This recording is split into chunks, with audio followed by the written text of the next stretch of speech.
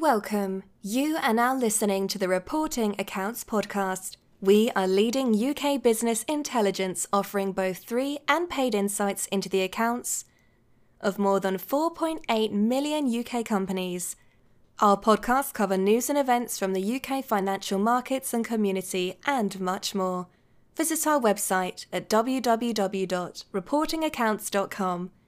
And now over to your host for today's podcast, Adrian Lawrence, our resident in-house finance professional. Hello and welcome to today's episode of Reporting Accounts. Today I'm talking about Heathrow, the London airport, which has been in the news today.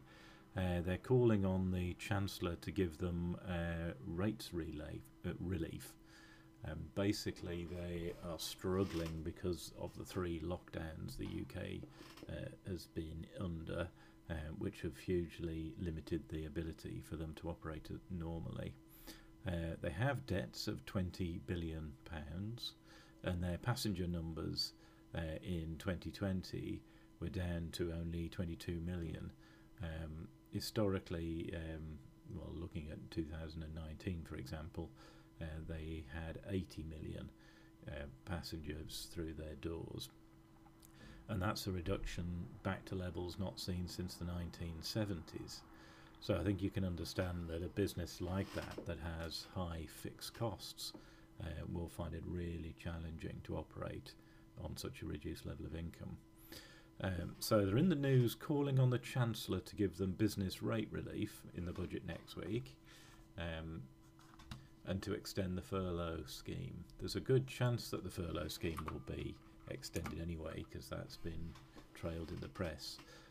But it remains to be seen whether they'll get a specific rate relief. They're also threatening litigation with the Civil Aviation Authority because they've asked to increase the landing fees they charge, and that is being strongly resisted by the airlines. So all in all, a difficult story, but perhaps not a surprising one given the trading climate we're in.